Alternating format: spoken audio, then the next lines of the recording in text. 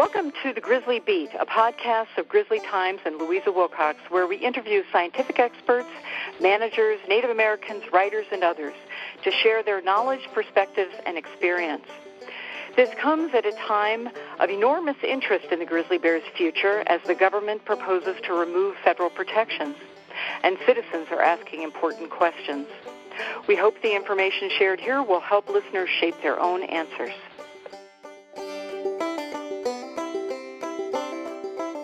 This is Louisa Wilcox, and I'm here with dear friend Charlie Russell. Charlie is a grizzly bear expert, a filmmaker, author of numerous articles and books, including Grizzly Heart, Living Without Fear Among the Brown Bears of Kamchatka, and Spirit Bear, Encounters with the White Bear of the Western Rainforest. Charlie is the subject of an award-winning BBC film, The Bear Man of Kamchatka. And with his partner Maureen Enns, Charlie filmed the documentary Walking with Giants, The Grizzlies of Siberia.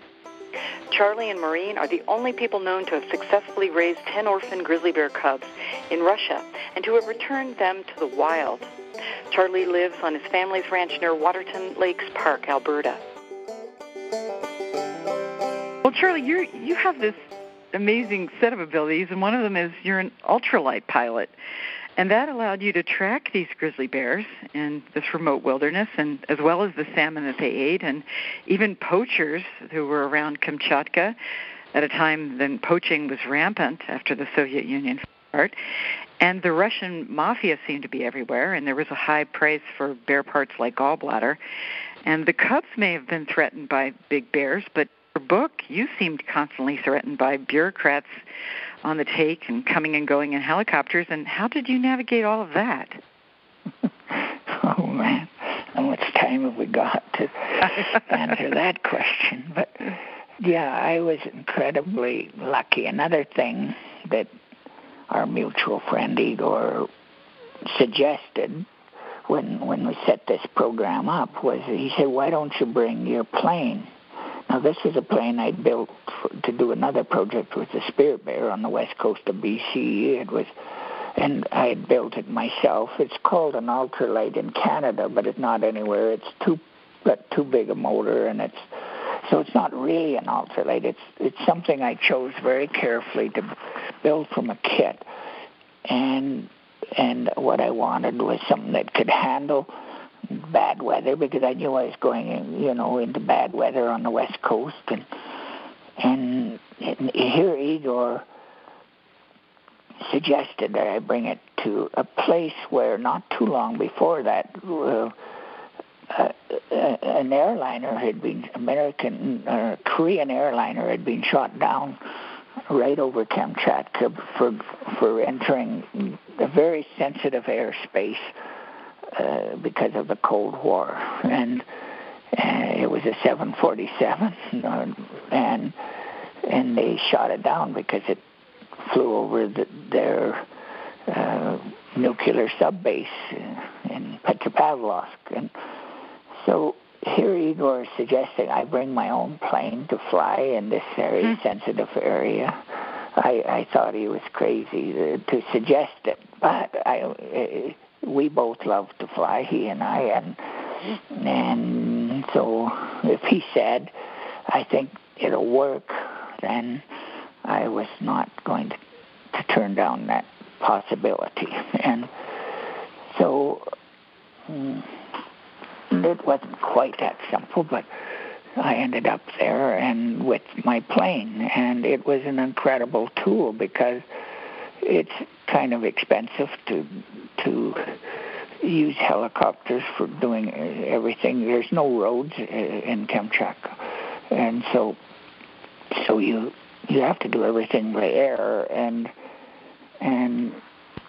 so here I had my own transportation, but I didn't have permission from everybody. He realized that because communism, the Soviet Union, had just fallen apart, everyone was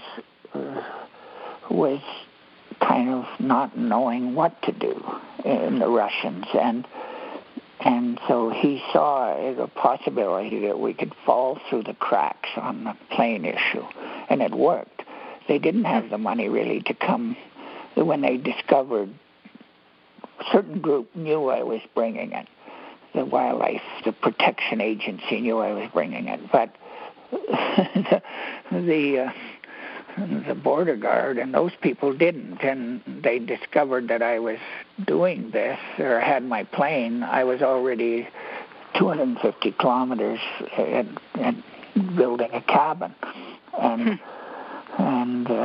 Igor just said, well, they don't really have money to come and do anything about it. And he said, I hear from talk around that they think that you will kill yourself within 3 weeks, and they wouldn't have to do anything about it because it's impossible. They thought it would be impossible to operate that plane down, in such wild country, out of touch with everybody.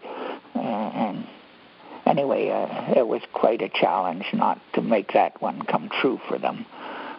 But it also gave me an incredible way to see things, and I saw a lot of things going on, like the poaching of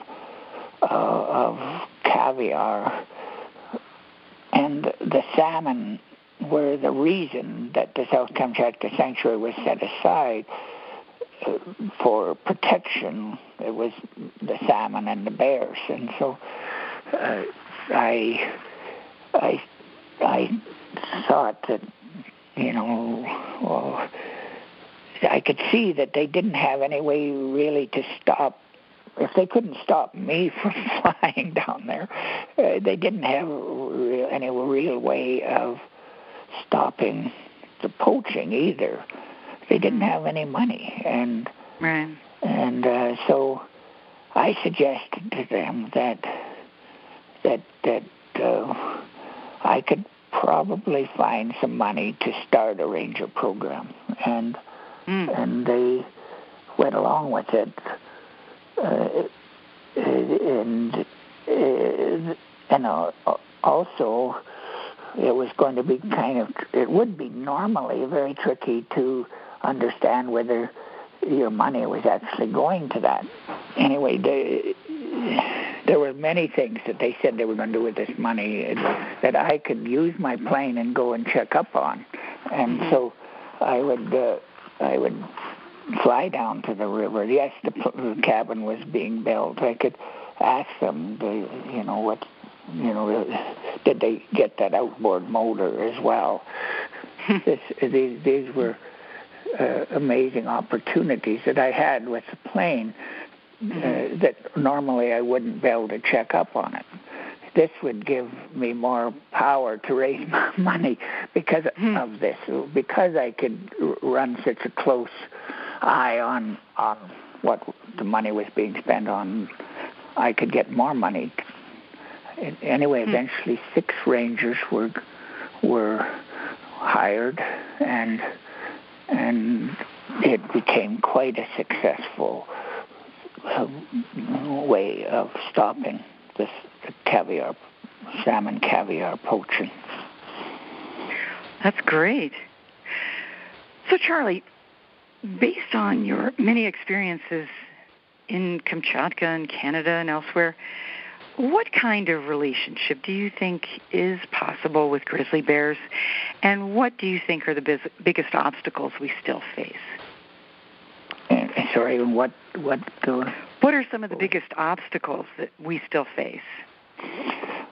No, the biggest obstacle is ourselves. It's people. I came back from this experience knowing that it was not a bear problem.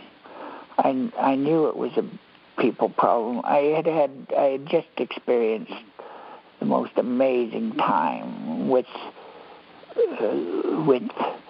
these animals, and I've told you a few of the not so amazing times with the people, because it was always the people that seemed to me was the problem. I'm asked are you going to go back, or are you going to continue your research with bears? And I said, no. I say no, I am not, because it's not a bear problem. It's a people problem. And the work that I need to do is to try to persuade people that we're on the wrong track. It's we need to manage these animals in a different way. We create danger in grizzly bears by how they're managed, because we insist that they need to be afraid of us and wild, meaning that they have to be separate from people. They have to live in their own world and we in our world.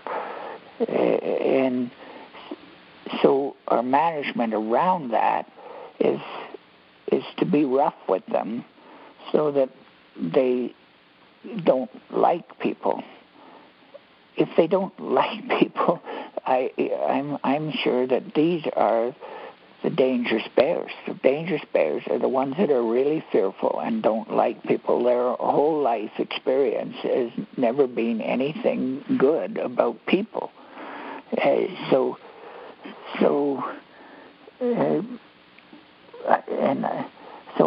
I asked park officials, I said, why do you people who are so fearful of litigation that you think that they're going to, that bears are going to hurt somebody and then sue you for that, why do you make them dangerous? This is not a popular question. And they don't know how to really answer that. So they pretend they don't exist. But it's a good question, and people are slowly starting to think about it. And I spent my time thinking about bears and not experiencing what people really do. And it's pretty weird out there when you're a park manager and you've got everybody coming to see your animals, and some of them are grizzly bears. God knows what they might think of doing, and usually you can't even imagine what they think of doing. And so it's a tricky thing. So I find out, I know quite a bit about bears, but I don't know a lot about people. And so how does that work? And so those are the issues that people have to sort out, or managers have to sort out. I don't have all the answers that way, but I think that bears are amazingly capable of dealing with stupid people, providing they like us a little bit. So we give them some reason to like us.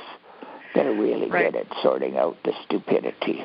But if we don't give them any reason to like us, then there are a few bears that will hurt you. I'm convinced of that. And that's what we read about, and that's what we experience. And it are those few bears that don't like people, or that deal with people the way I might if I was treated in that way. That's the other thing. I identify now so much with the bears. I think, oh my God, if I was treated like you've been treated, I would do worse than you do. Well, Charlie, maybe speaking of one of those bears, you and I were both good friends with Timothy Treadwell, who was killed and eaten by a grizzly bear in 2003, along with his girlfriend, Amy Huguenard. And, of course, this then became the subject of a film by Werner Herzog called Grizzly Man. And I know this question could take hours to answer, and you and I have talked about this for hours and days on end, but looking back on that tragedy and knowing that both of us could have become bear dinner on many occasions and perhaps still could. What are your reflections today on Timothy? Well, I've already hinted a bit about that because I think that people, there's been 3 people in my life who have spent an awful lot of time with bears and are considered, maybe some of them, bear whisperers, and they think of themselves, or they're kind of proud that they were that. And one of them was Michio Hoshino, and all 3 of these people are dead now. There's Vitaly Nikolenko, he probably spent more time with bears than anybody in the world. And yet he died. Then there's Timothy Treadwell. He also died. And so when you have 3 people that you've known, and you have to wonder, what did they do that you didn't do? I didn't die yet. A lot of people think I'm just lucky, but I think that the mistake that people around bears that get to know bears really well make is that they think they are immune to harm from them, from the bears. And especially if you think of yourself as a bear whisperer or something like that, then it kind of blinds you to the possibility that there are bears out there that don't like people and that might hurt you. And so Timothy fell into that group, and so did Michio, and so did Vitaly. And so, that's where I differ from these people. I never got thinking that I was immune to harm. And so I've seen bears that like the one that killed Timothy. I'm sure I have. But I was able to stay away from them. And I also was very careful to have bear spray with me, because I think that this bear spray is well developed, well proven that it works. And people that are hiking in bear country, especially in bear country where bears are taught to not like people, then you should carry bear spray. So these are the things that are important to understand, I think, to keep you alive. Timothy didn't carry bear spray. He didn't use a hard-sided or electric fence around his tent. And he didn't know every bear. Don't assume, no matter how much you like these animals, don't assume they won't hurt you. They've got a lot of reasons not to like us and maybe to want to hurt us. So we've got to change that before we can trust every bear. Right. So, Charlie, you know that here in Yellowstone there's a debate about delisting grizzly bears and hunting them. And, of course, in Alberta there's a discussion again on hunting grizzly bears. What do you think that could do to our relationship with grizzly bears?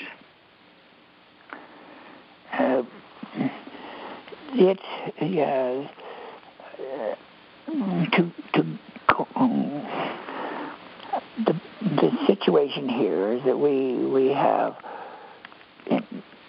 not hunted them for 10 years, and I've watched carefully what this means, and we have a group of ranchers here, of generation of ranchers that is quite different from my generation, or my father's generation, or my grandfather's generation. we all killed grizzly bears on ranches, and the Fish and Wildlife kind of turned their back on it. It was sort of an unwritten policy that if bears are on your place, you can kill them because they're so dangerous to your cattle and everything. But when it was discovered that there weren't that many grizzlies left in Alberta, this was back in 2006, then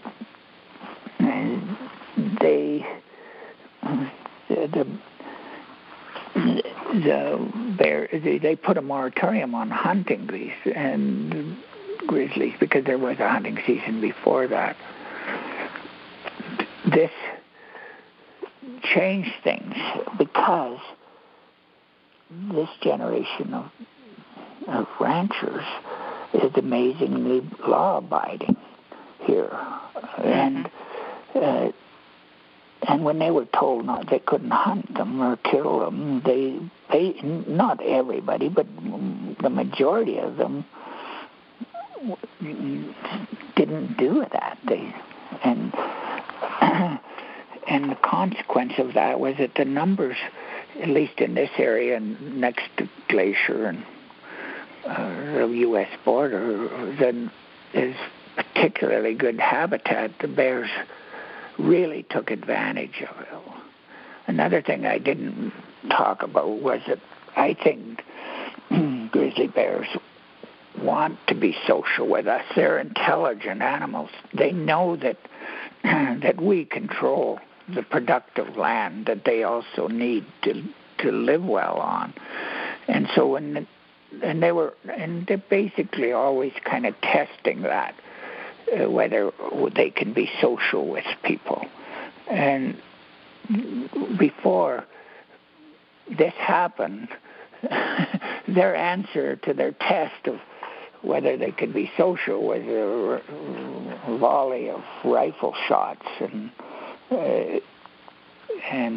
that was their answer. So they would go back and hide for a while, but they would test again. So it didn't take them long to understand that something was different, and they really came on to this productive land quite quickly. And of course they started to raise more cubs because if you suddenly got access to wonderful or much better food than you're used to by being forced to live in alpine valleys high up in the mountains where it was difficult for a female to raise one cub, then suddenly you're down amongst cattle on eating some oats, and even out now they're going far enough out to get into the wheat fields and canola, the oil seeds, and so they can raise. There are now females showing up with 4 cubs, and so this quickly becomes another question. How many bears can we really live with? Right.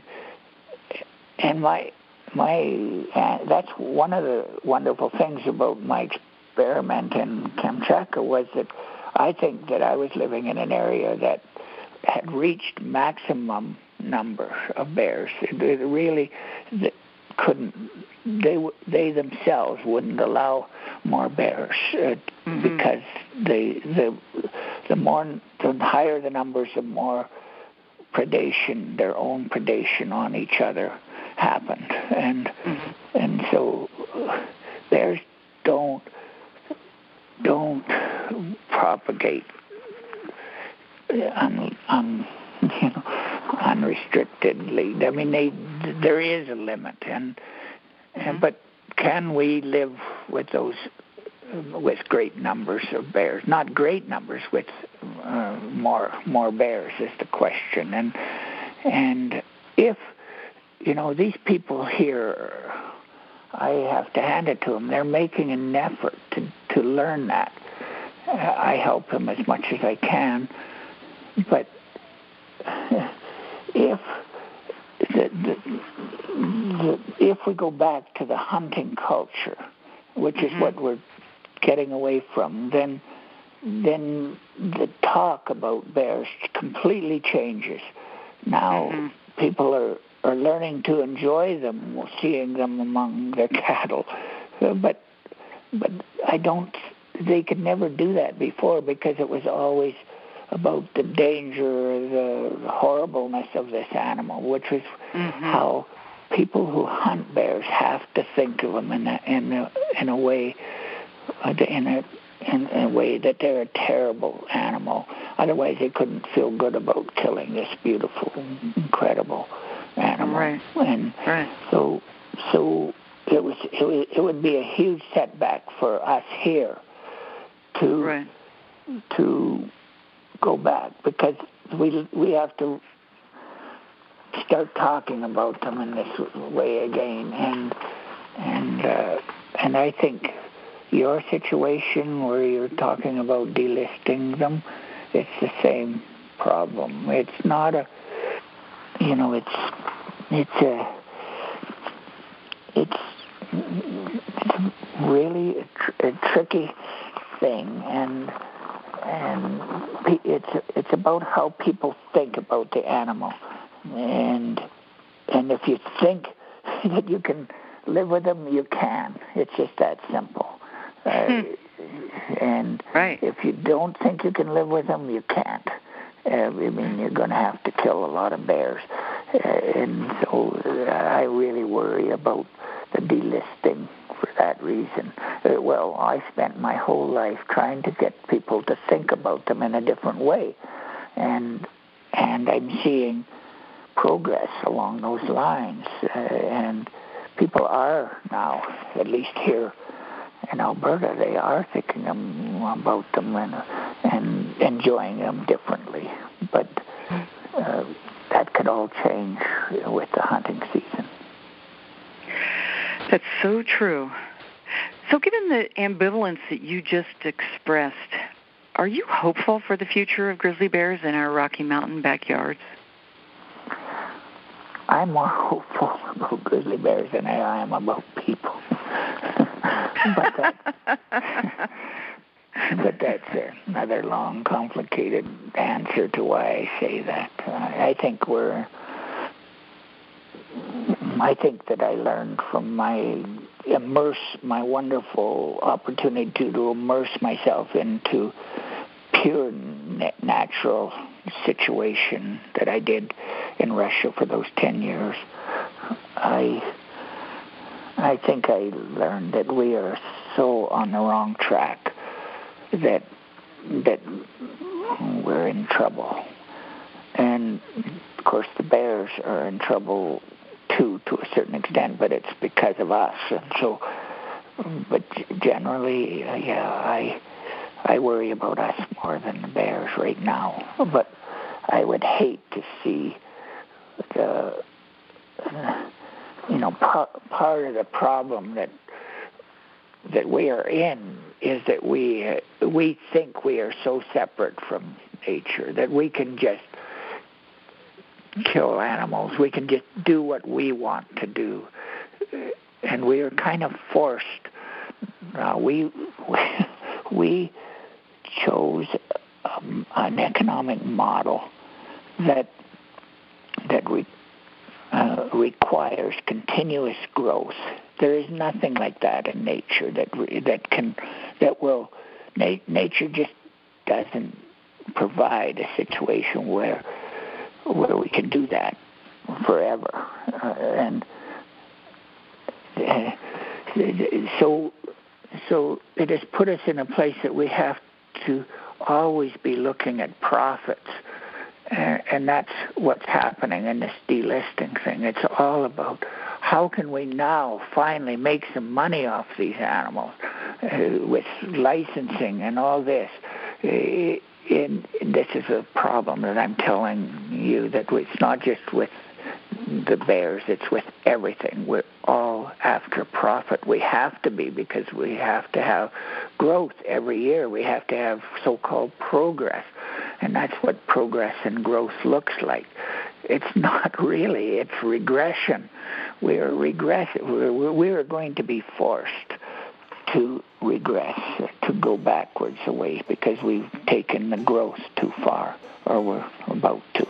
And so it's a serious situation. That's why I say I worry more about us than the bears.